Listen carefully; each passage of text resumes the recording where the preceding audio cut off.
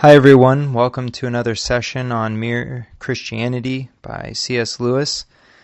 My name is Chris Fogel. I'm a pastor and an author, and I've been reading to you from Mere Christianity. We're going to be finishing out Book 3, which is going to be Chapter 12 of Book 3. For our purposes, it's Chapter 22, and we're going to go through Chapter 24. And this final chapter in Book 3 is entitled Faith, which is the exact same title as the chapter before it. Whereas Lewis's first use of faith meant belief in accepting the doctrines of Christianity, the second one that we'll read today is in a higher sense, where the Christian has recognized they have failed and are in despair and must place their faith in God for salvation. So we'll go ahead and start reading in chapter 22, which is sort of the second type of faith. I want to start by saying something that I would like everyone to notice carefully. It is this: if this chapter means nothing to you, if it seems to be trying to answer questions you never asked, drop it at once. Do not bother about it at all. There are certain things in Christianity that can be understood from the outside, before you have become a Christian. But there are a great many things that cannot be understood until after you have gone a certain distance along the Christian road. These things are purely practical, though they do not look as if they were. They are directions for dealing with particular crossroads and obstacles on the journey, and they do not make sense until a man has reached those places. Whenever you find any statement in Christian writings which you can make nothing of, do not worry. Leave it alone. There will come a day, perhaps years later, when you suddenly see what it means. If one could understand it now, it would only do one harm. Of course, all this tells against me as much as anyone else. The thing I am going to try to explain in this chapter may be ahead of me. I may be thinking I have got there when I have not. I can only ask instructed Christians to watch very carefully and tell me when I go wrong, and others to take what I say with a grain of salt, as something offered, because it may be a help, not because I am certain that I am right. I am trying to talk about faith in the second sense, the higher sense. I said just now that the question of faith in this sense arises after a man has tried his level best to practice the Christian virtues, and found that he fails, and seen that even if he could, he would only be giving back to God what was already God's own. In other words, he discovers his bankruptcy. Now, once again, what God cares about is not exactly our actions. What he cares about is that we should be creatures of a certain kind or quality, the kind of creatures he intended us to be, creatures related to himself in a certain way. I do not add, and related to one another in a certain way, because that's included. If you are right with him, you will inevitably be right with all your fellow creatures, just as if all the spokes of a wheel are fitted rightly into the hub, and the rim they are bound to be in the right positions to one another. And as long as a man is thinking of God as an examiner who has set him a sort of paper to do, or as the opposite party in a sort of bargain, as long as he is thinking of claims and counterclaims between himself and God, he is not yet in the right relation to him. He is misunderstanding what he is and what God is, and he cannot get into the right relation until he has discovered the fact of our bankruptcy. When I say discovered, I mean really discovered, not simply said it parrot fashion.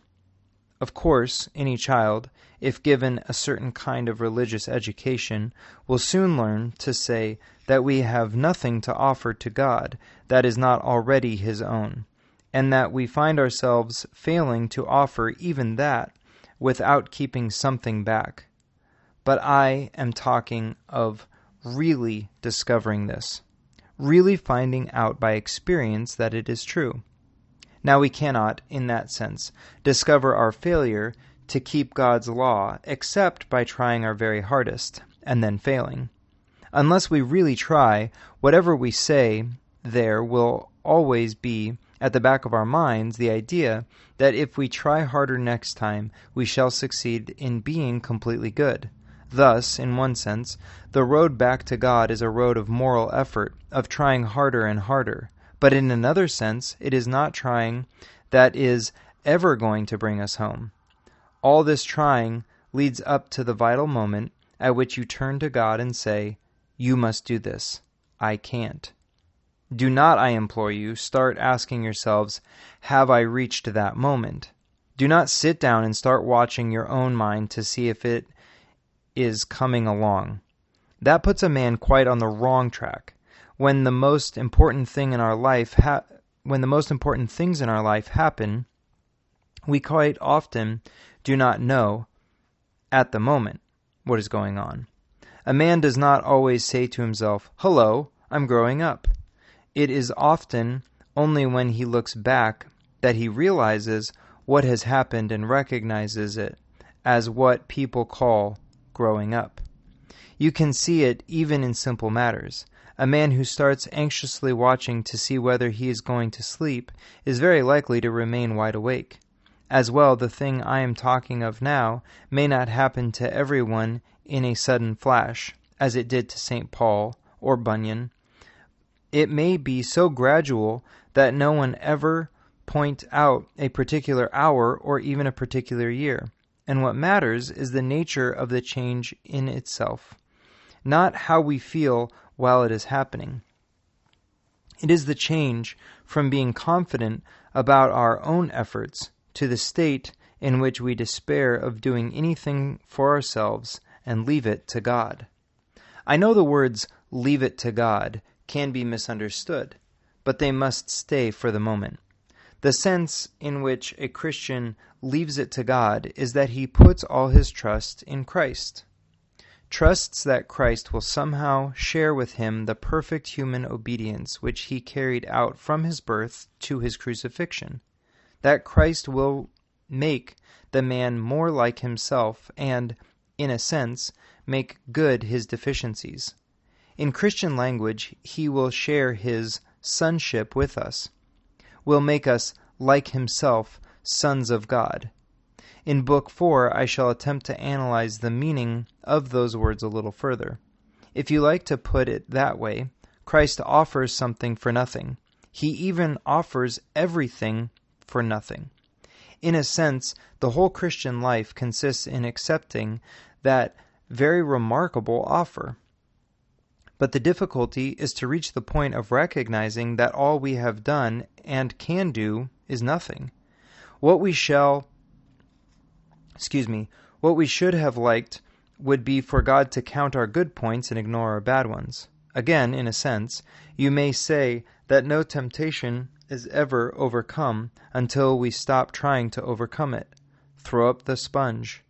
But then you could not stop trying in the right way, and for the right reason, until you had tried your very hardest. And, in yet another sense, handing everything over to Christ does not, of course, mean that you stop trying. To trust Him means, of course, trying to do all that He says. There would be no sense in saying you trusted a person if you would not take his advice. Thus, if you really have handed yourself over to Him, it must follow that you are trying to obey Him. But trying in a new way, a less worried way, not doing these things in order to be saved, but because He has begun to save you already, not hoping to get to heaven as a reward for your actions, but inevitably waiting to act in a certain way, because a first faint gleam of heaven is already inside you. Christians have often disputed as to whether what leads the Christian home is good actions or faith in Christ. I have no right really to speak on such a difficult question, but it does seem to me like asking which blade in a pair of scissors is most necessary. A serious moral effort is the only thing that will bring you to the point where you throw up the sponge. Faith in Christ is the only thing to save you from despair at that point. And out of that faith in Him, good actions must inevitably come. There are two parodies of the truth which different sets of Christians have, in the past, been accused by other Christians of believing. Perhaps they may make the truth clearer. One set were accused of saying, good actions are all that matters. The best good action is charity. The best kind of charity is giving money. The best thing to give money to is the church. So hand us over £10,000 and we will see you through. The answer to that nonsense, of course, would be that good actions done for that motive, done with the idea that heaven can be bought, would not be good actions at all, but only commercial speculations. The other set were accused of saying, faith is all that matters. Consequently, if you have faith, it doesn't matter what you do. Sin away, my lad, and have a good time, and Christ will see that it makes no difference in the end. End quote. The answer to that nonsense is that if what you call your faith in Christ does not involve taking the slightest notice of what He says, then it is not faith at all, not faith or trust in Him, but only an intellectual acceptance of some theory about Him. The Bible really seems to clinch the matter when it puts the two things together into one amazing sentence. The first half is, work out your salvation with fear and trembling, which looks as if everything depended on us and our good actions. But the second half goes on, for it is God who worketh in you, which looks as if God did everything and we nothing. I am afraid that is the sort of thing we come up against in Christianity. I am puzzled, but I am not surprised. You see, we are now trying to understand and to separate into watertight compartments what exactly God does and what man does when God and man are working together. And of course, we begin by thinking it is like two men working together, so that you could say, he did this bit and I did that. But this way of thinking breaks down. God is not like that. He is inside you as well as outside. Even if we could understand who did what, I do not think human language could properly express it. In the attempt to express it, different churches say different things. But you will find that even those who insist most strongly on the importance of good actions tell you you need faith. And even those who insist most strongly on faith tell you to do good actions. At any rate, that is as far as I can go. I think all Christians would agree with me if I said that, though Christianity seems at the first to be all about morality, all about duties and rules and guilt and virtue, yet it leads you on, out of all that, into something beyond. One has a glimpse of a country where they do not talk of those things, except perhaps as a joke. Everyone there is filled full with what we should call goodness, as a mirror is filled with light. But they do not call it goodness. They do not call it anything.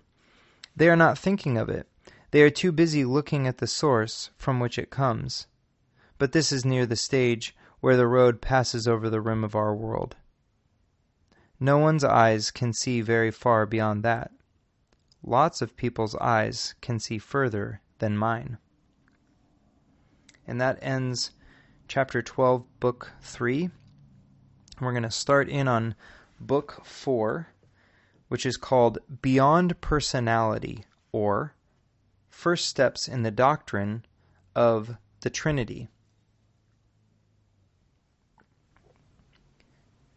And you'll see that these chapters really do seem to have a lot to do with theology, but C.S. Lewis is just so masterful in explaining theology in very, very easy to understand ways and terms, and I love that he's taking on the Trinity here. So, without further ado, this is chapter 1 of book 4, our last book, and our chapter 23.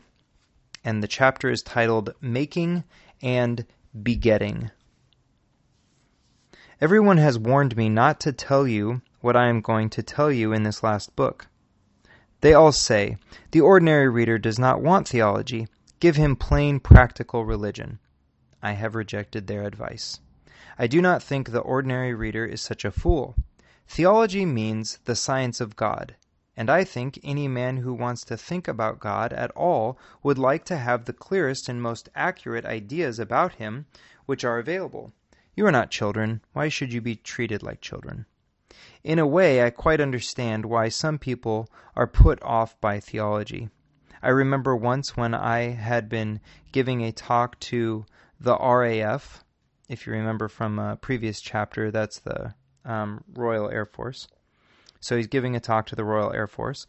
An old, hard-bitten officer got up and said, "I've no use for all that stuff. But mind you, I'm a religious man too. I know there's a God.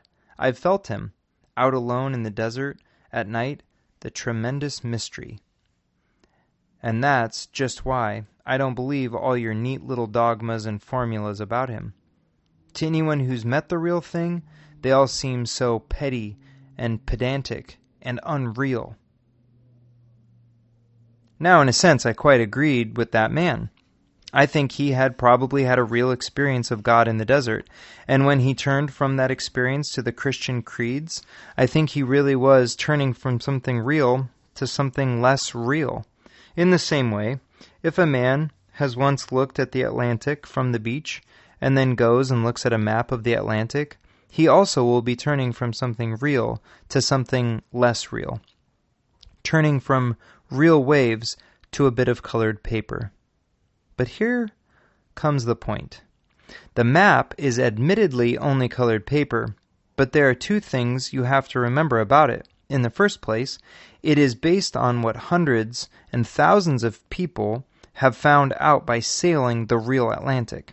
In that way, it has behind it masses of experience just as real as the one you could have from the beach. Only while yours would be a single glimpse, the map fits all those different experiences together. In the second place, if you want to go anywhere, the map is absolutely necessary. As long as you are content with walks on the beach, your own glimpses are far more fun than looking at a map. But the map is going to be more use than walks on the beach if you want to go to America. Now, theology is like the map, merely learning and thinking about the Christian doctrines. If you stop there, is less real and less exciting than the sort of thing my friend got in the desert. Doctrines are not God. They are only a kind of map. But that map is based on the experience of hundreds of people who really were in touch with God, experiences compared with which any thrills or pious feelings you and I are likely to get on our own are very elementary and very confused. And secondly, if you want to get any further, you must use the map. You see, what happened to that man in the desert may have been real and was certainly exciting, but nothing comes of it. It leads nowhere. There is nothing to do about it.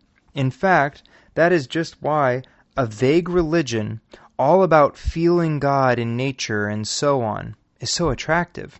It is all thrills and no work, like watching the waves from the beach. But you will not get to Newfoundland by studying the Atlantic that way, and you will not get eternal life by simply feeling the presence of God in flowers or music. Neither will you get anywhere by looking at maps without going to sea, nor will you be very safe if you go to sea without a map. In other words, theology is practical, especially now. In the old days, when there was less education and discussion, perhaps it was possible to get on with very few simple ideas about God. But it is not so now. Everyone reads. Everyone hears things discussed. Consequently, if you do not listen to theology, that will not mean that you have no ideas about God. It will mean that you have a lot of wrong ones, bad, muddled, out-of-date ideas. For a great many of the ideas about God, which are trotted out as novelties today, are simply the ones that real theologians tried centuries ago and rejected. To believe in the popular religion of modern England is retrogression, like believing the earth is flat. For when you get down to it, it is not the popular idea of Christianity simply this, that Jesus Christ was a great moral teacher, and that if only we took his advice, we might be able to establish a better social order and avoid another war. Now, mind you, that is quite true, but it tells you much less than the whole truth about Christianity, and it has no practical importance at all. It is quite true that if we took Christ's advice, we should soon be living in a happier world. You need not even go as far as Christ. If we did all that Plato or Aristotle or Confucius told us, we should get on a great deal better than we do. And so what? We never have followed the advice of the great teachers. Why are we likely to begin now? Why are we more likely to follow Christ than any of the others? Because he is the best moral teacher? But that makes it even less likely that we shall follow him. If we cannot take the elementary lessons, is it likely we are going to take the most advanced ones? If Christianity only means one more bit of good advice, then Christianity is of no importance. There has been no lack of good advice for the last 4,000 years. A bit more makes no difference. But as soon as you look at any real Christian writings, you find that they are talking about something quite different from this popular religion. They say that Christ is the Son of God, whatever that means. They say that those who give him their confidence can also become sons of God, whatever that means. They say that his death saved us from our sins, whatever that means. There is no good complaining that these statements are difficult. Christianity claims to be telling us about another world, about something behind the world we can touch and hear and see. You may think the claim false, but if it were true, what it tells us would be bound to be difficult, at least as difficult as modern physics, and for the same reason. Now, the point in Christianity, which gives us the greatest shock, is the statement that by attaching ourselves to Christ, we can become sons of God. One asks, aren't we sons of God already? Surely the fatherhood of God is one of the main Christian ideas. Well, in a certain sense, no doubt, we are sons of God already. I mean, God has brought us into existence and loves us and looks after us, and in that way is like a father. But when the Bible talks of becoming sons of God, obviously it must mean something different, and that brings us up against the very center of theology. One of the creeds says that Christ is the Son of God, begotten, not created. And it adds begotten by his Father before all worlds. Will you please get it quite clear that this has nothing to do with the fact that when Jesus was born on earth as a man, that man was the son of a virgin? We're not now thinking about the virgin birth. We are thinking about something that happened before nature was created at all, before time began. Before all worlds, Christ is begotten, not created. What does it mean? We don't use the words begetting or begotten much in modern English, but everyone still knows what they mean. To beget is to become the father of. To create is to make.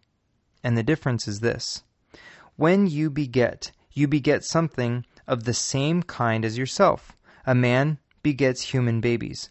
A beaver begets little beavers. And a bird begets eggs, which turn into little birds. But when you make something of a different kind from yourself. A bird makes a nest, a beaver builds a dam, a man makes a wireless set. Or he may make something more like himself than a wireless set, say a statue. If he is a clever enough carver, he may make a statue which is very like a man indeed. But, of course, it is not a real man. It only looks like one. It cannot breathe or think. It is not alive. Now, that is the first thing to get clear. When God begets, is God, just as what man begets is man.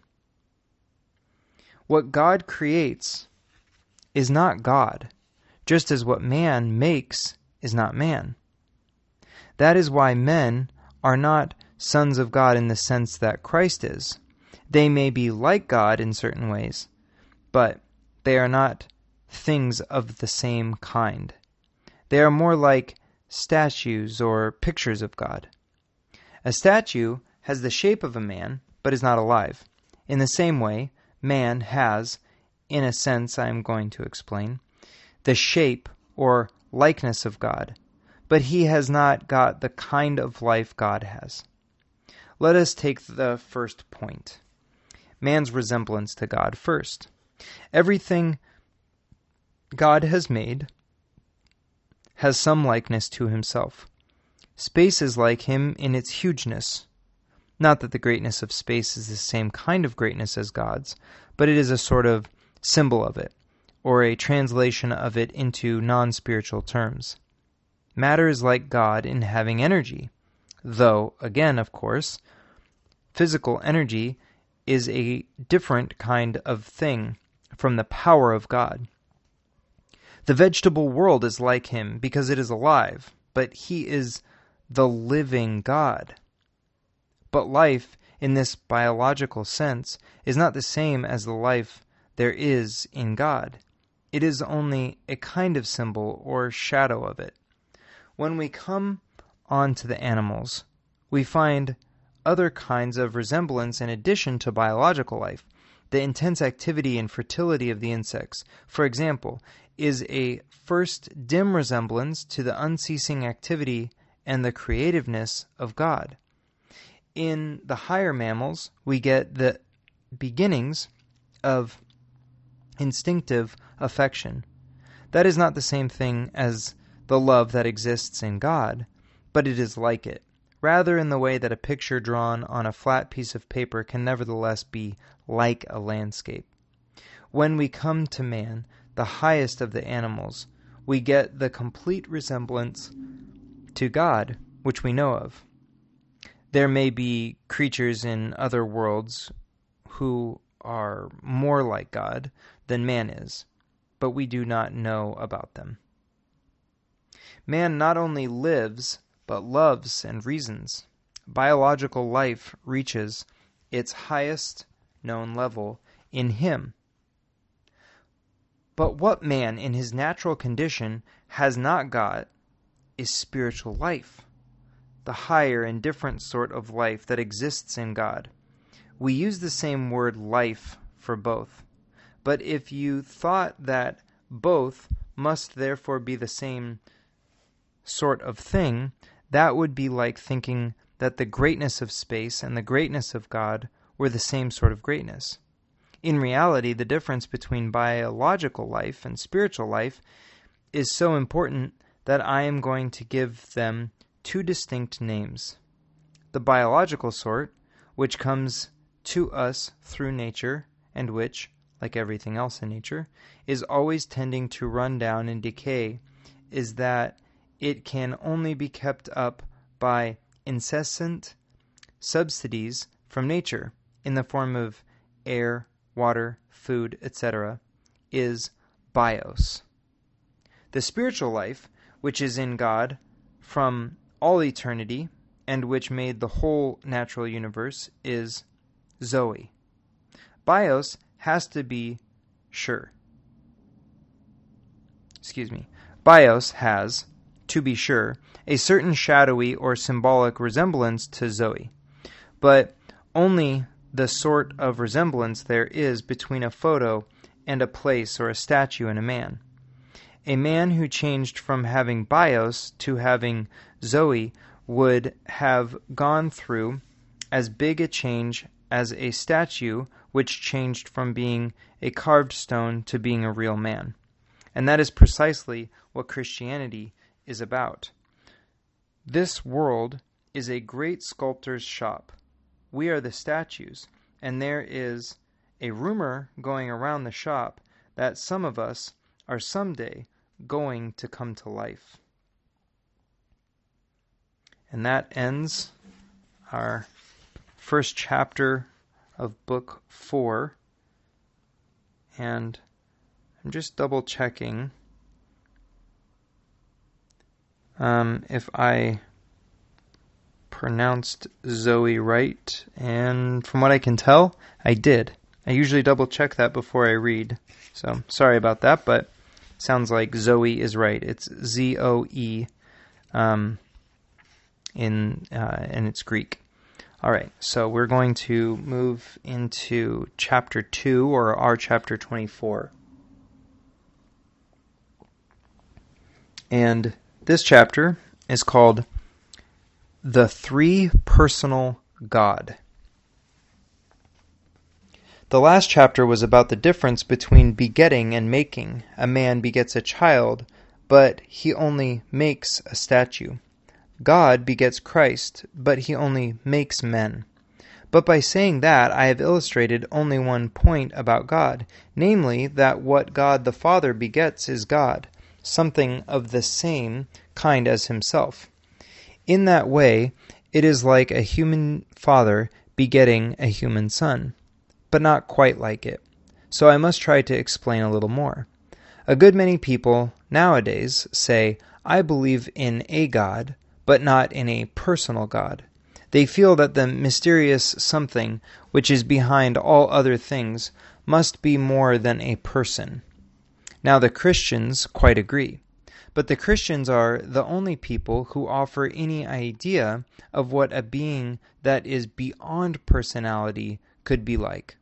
All the other people, though they say that God is beyond personality, really think of him as something impersonal, that is, as something less than personal.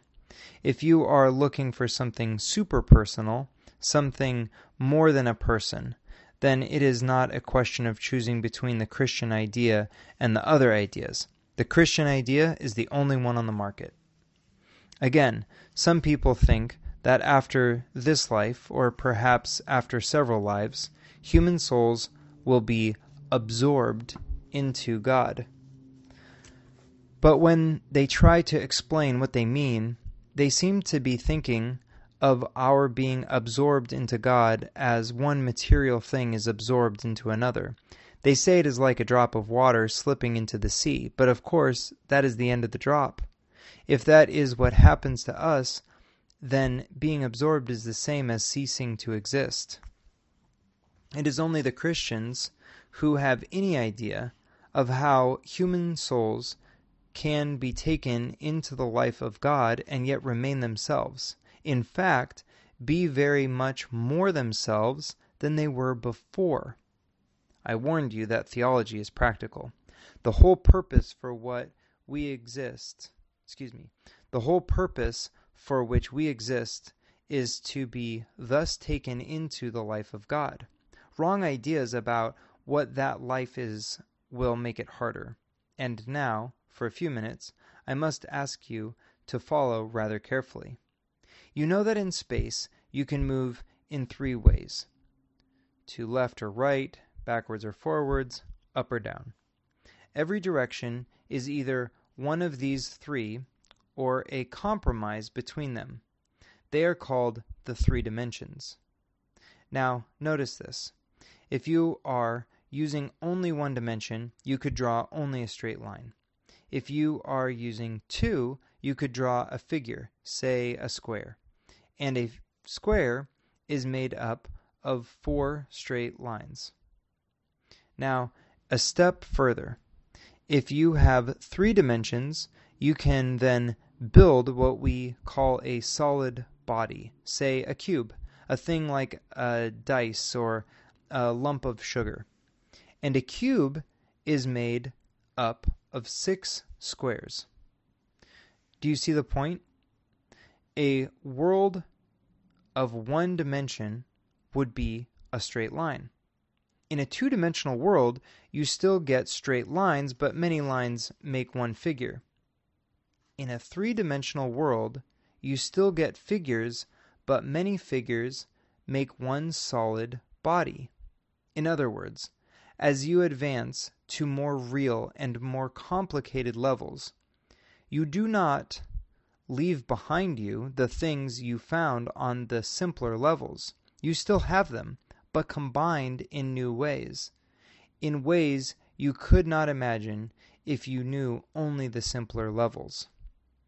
Now, the Christian account of God involves just the same principle. The human level is a simple and rather empty level. On the human level, one person is one being, and any two persons are two separate beings, just as in two dimensions, say on a flat sheet of paper, one square is one figure, and any two squares are two separate figures. On the divine level, you still find personalities, but up there you find them combined in new ways which we, who do not live on that level, cannot imagine. In God's dimension, so to speak, you find a being who has three persons while remaining one being, just as a cube is 6 squares while remaining one cube. Of course, we cannot fully conceive a being like that, just as if we were so made that we perceived only 2 dimensions in space, we could never properly imagine a cube. But we can get a sort of faint notion of it, and when we do, we are then, for the first time in our lives, getting some positive idea, however faint, of something superpersonal, something more than a person. It is something we could never have guessed, and yet, once we have been told, one almost feels one ought to have been able to guess it because it fits in so well with all the things we know already. You may ask, if we cannot imagine a three-personal being, what is the good of talking about him? Well, there isn't any good talking about him. The thing that matters is being actually drawn into that three-personal life, and that may begin any time, tonight if you like. What I mean is this. An ordinary simple Christian kneels down to say his prayers. He is trying to get in touch with God. But if he is a Christian, he knows that what is prompting him to pray is also God. God, so to speak, inside him. But he also knows that all his real knowledge of God comes through Christ, the man who was God. That Christ is standing beside him, helping him to pray, praying for him. You see what is happening? God is the thing to which he is praying, the goal he is trying to reach. God is also the thing inside him which is pushing him on, the motive power. God is also the road or the bridge along which he is being pushed to that goal. So that the whole threefold life of the three-personal being is actually going on in that ordinary little bedroom where an ordinary man is saying his prayers. The man is being caught up into the higher kinds of life, what I called Zoe, or spiritual life. He is being pulled into God, by God, while still remaining himself. And that is how theology started. People already knew about God in a vague way. Then came a man who claimed to be God, and yet he was not the sort of man you could dismiss as a lunatic. He made them believe him. They met him again after they had seen him killed, and then, after they had been formed into a little society or community, they found God somehow inside them as well, directing them, making them able to do things they could not do before.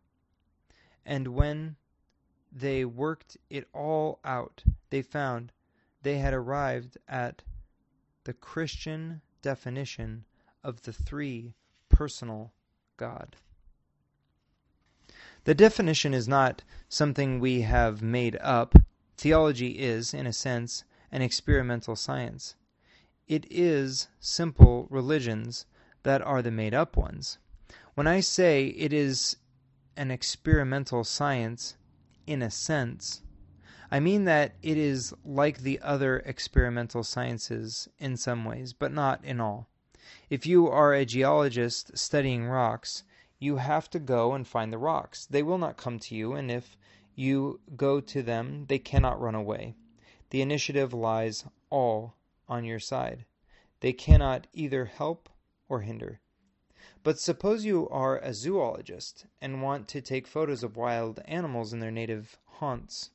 That is a bit different from studying rocks. The wild animals will not come to you, but they can run away from you. Unless you keep very quiet, they will.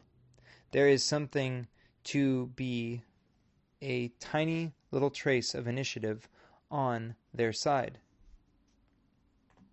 Now, a stage higher. Suppose you want to get to know a human person. If he is determined not to let you, you will not get to know him. You have to win his confidence. In this case, the initiative is equally divided.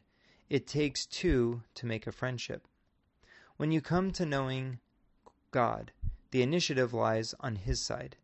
If he does not show himself, nothing you can do will enable you to find him. And, in fact, he shows much more of himself to do some And in fact, he shows much more of himself to some people than to others, not because he has favorites, but because it is impossible for him to show himself to a man whose whole mind and character are in the wrong condition. Just as sunlight, though it has no favorites, cannot be reflected in a dusty mirror as clearly as in a clean one. You can put this another way by saying that while in other sciences the instruments you use are things external to yourself, things like microscopes and telescopes, the instrument through which you see God is your whole self. And if a man's self is not kept clean and bright, his glimpse of God will be blurred, like the moon seen through a dirty telescope. That is why horrible nations have horrible religions. They have been looking at God through a dirty lens. God can show himself as he really is only to real men. And that means not simply to men who are individually good, but to men who are united together in a body, loving one another, helping one another, showing him to one another. For that is what God meant humanity to be like players in one band, or organs in one body. Consequently, the one really adequate instrument for learning about God is the whole Christian community, waiting for him together. Christian brotherhood is, so to speak, the technical equipment for this science, the laboratory outfit. That is why all these people who turn up every few years with some patent simplified religion of their own as a substitute for the Christian religion are really wasting time, like a man who has no instrument but an old pair of field glasses setting out to put all the real astronomers right. He may be a clever chap. He may be cleverer than some of the real astronomers, but he is not giving himself a chance. And 2 years later, everyone has forgotten about him, but the real science is still going on. If Christianity was something we were making up, of course, we could make it easier, but it is not. We cannot compete in simplicity with people who are inventing religions. How could we? We are dealing with fact. Of course, anyone can be simple if he has no facts to bother about. And that ends chapter 24. So that is our time for today. I hope you enjoyed Mere Christianity as we started in on the final book, book 4. So God bless and have a good day.